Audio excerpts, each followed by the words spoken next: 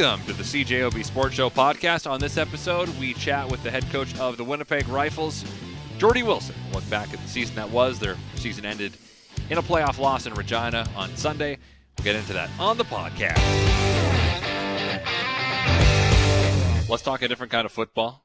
Junior football. Winnipeg Rifles season, as we mentioned earlier in the show, concluded with a loss at the Regina Thunder. And we are welcoming in friend of the show, Jordy Wilson, head coach of the Rifles. How are you doing tonight, Jordy? I am well, Christian. How are you? Good. A bit bittersweet that the season is over. Yeah, it is actually. I mean, I'm actually sitting here staring at the game you're just talking about. You don't want to watch.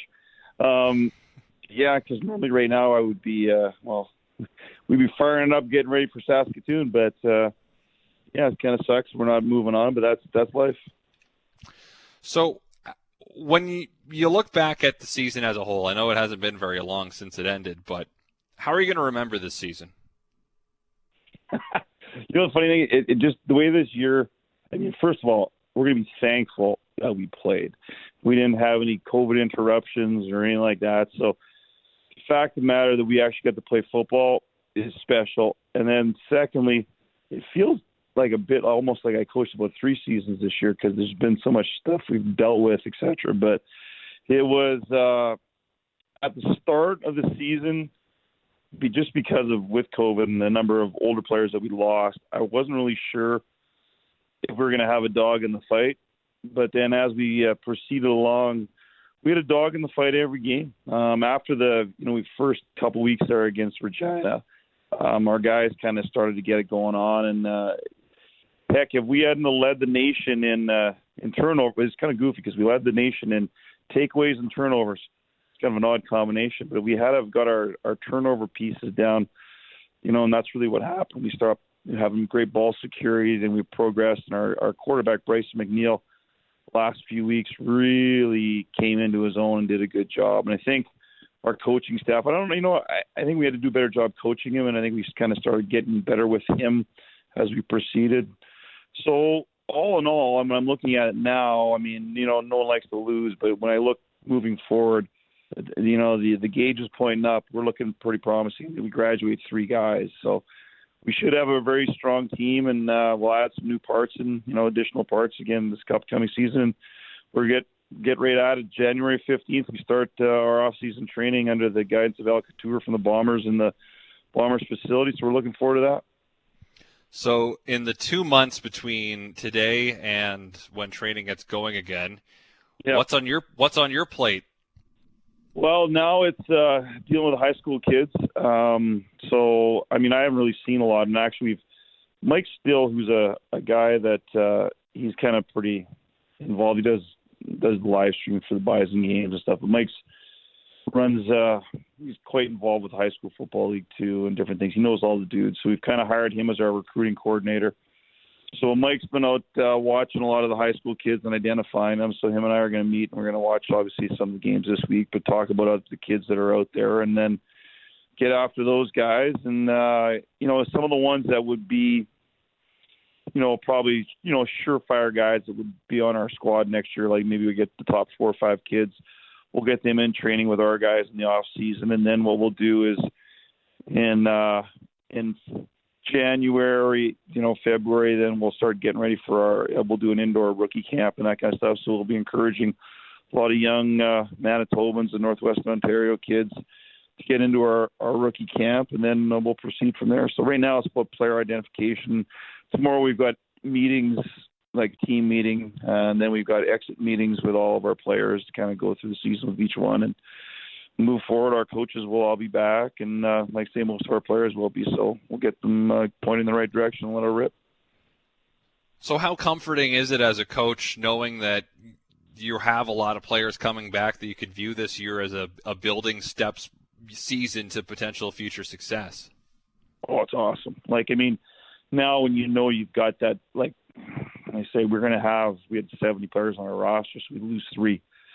So, we might lose 1 or 2 here and there, things might happen, and maybe we lose a kid to a university program or something like that. But, for the most part, we're going to have all those guys back. So the foundation's there. So now it's much like when you see quarterbacks in pro football and stuff, and what happens is all of a sudden they come back the second year with the same coordinator, or the third year.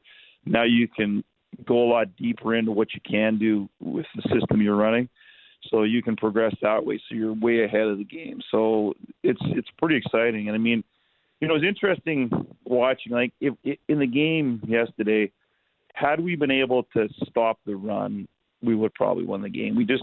But what happened is our interior defensive linemen are very young, and honestly, we started June 28th.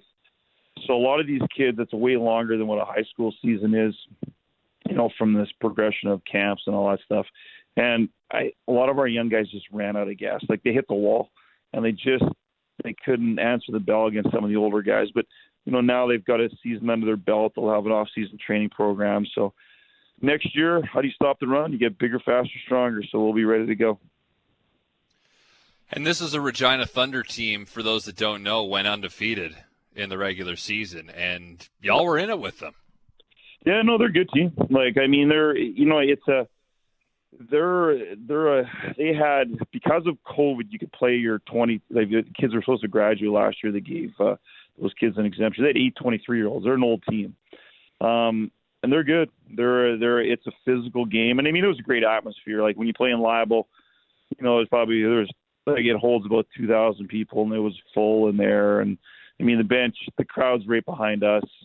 So, I mean, there's lots of, and the team is like, there's no love lost between the teams. So there was a lot of fire in the game. So it was an exciting environment to be in. So it was pretty cool for all the kids to be involved with and everything else. So yeah, they're a good program. And, we'll be looking forward to getting after them next year for sure. You mentioned just being able to have a season. You feel grateful. Road trips, how does it feel to have those back? It was good. It was interesting that going into Alberta, Saskatchewan, who, as we were going through the season, was getting worse and worse with COVID. So we had to be pretty careful with the guys, like when we got into town and stuff, to try to limit them to staying in the hotels. I mean, you can go and get some snacks or whatever, but obviously whatnot. But it was fun for the kids. And I mean, we were good this year too. It was really cool. We were using charters, so we were using Calm Air. So it was actually almost like, you felt like we were big wheels. We fly out of the thing here, and we'd land in Edmonton or Calgary, and the bus pulled right onto the tarmac right beside the plane, and the crew unloaded their bags right into the bus, and then we go to our hotel. And we were leaving Calgary the last time. The San Jose Sharks had just pulled in with one of their big Delta jets right beside us. They had a much nicer plane than we had, a big one, but you felt like you were like in the show there. So it was fun for the kids. And then obviously the bus rides to Saskatchewan are memorable because there's lots of goofy things that happen when you're traveling with young fellas on buses. So it was fun to get out there and get back on the road and enjoy the great game of football. That's for darn sure. And one of the side pieces of sports, and especially with younger players, is that kind of bonding, team development stuff, right? And road trips stuck on a bus for 7 hours, 8 hours is a great way to do that. You learn a lot about each other. Absolutely. Yeah, and they and our guys, it was really cool to watch, like how they really truly became a team and how they cared for each other. So that was neat. And the thing is, that comes from, like you say, getting out on the road and getting on buses and traveling together and staying in hotels together, and practicing nightly and all that kind of stuff. So yeah, they became a very tight group, and it's fun to see. And that's the other part. It'll be hard tomorrow. Like, we won't see them for a couple months now. I mean, obviously we'll have a banquet and different things, but for the most part, tomorrow when we have our last team meeting and then the exit interviews and stuff, you won't see, a few of them for a while, and some of them live out of town, so they'll be going home and stuff. So it'll be kind of sad from that perspective.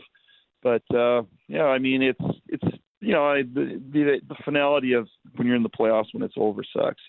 But our future is pretty bright, and we're pretty excited. I'll get you out of here on this. I'm just curious how exit interviews work. Do you just have kids file in one by one? How long do they take?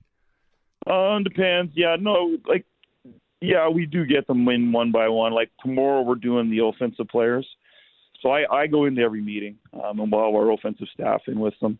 So they're, for a young kid, like first-year player, they're probably about 5 minutes, right?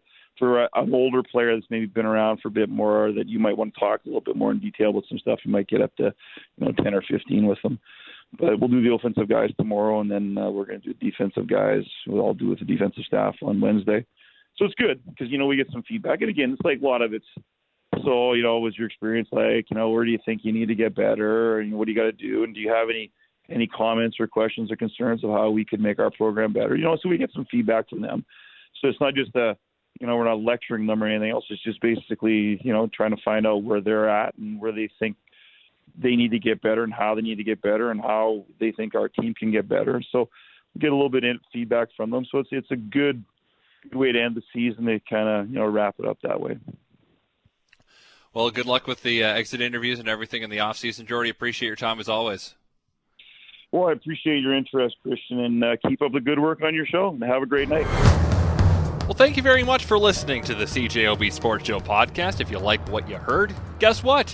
You can hear more every weeknight on CJOB from 6:30 to 9 p.m. Of course, that is when the Jets are not playing, because if the Jets are playing, then I don't have a show, but I'll be part of the pre- and post-game coverage. Anyway, thanks again for tuning in. Subscribe if you'd like. We're available on iTunes and other places, I'd imagine. So farewell until we meet again. So long and thanks for all the fish. So sad that it should come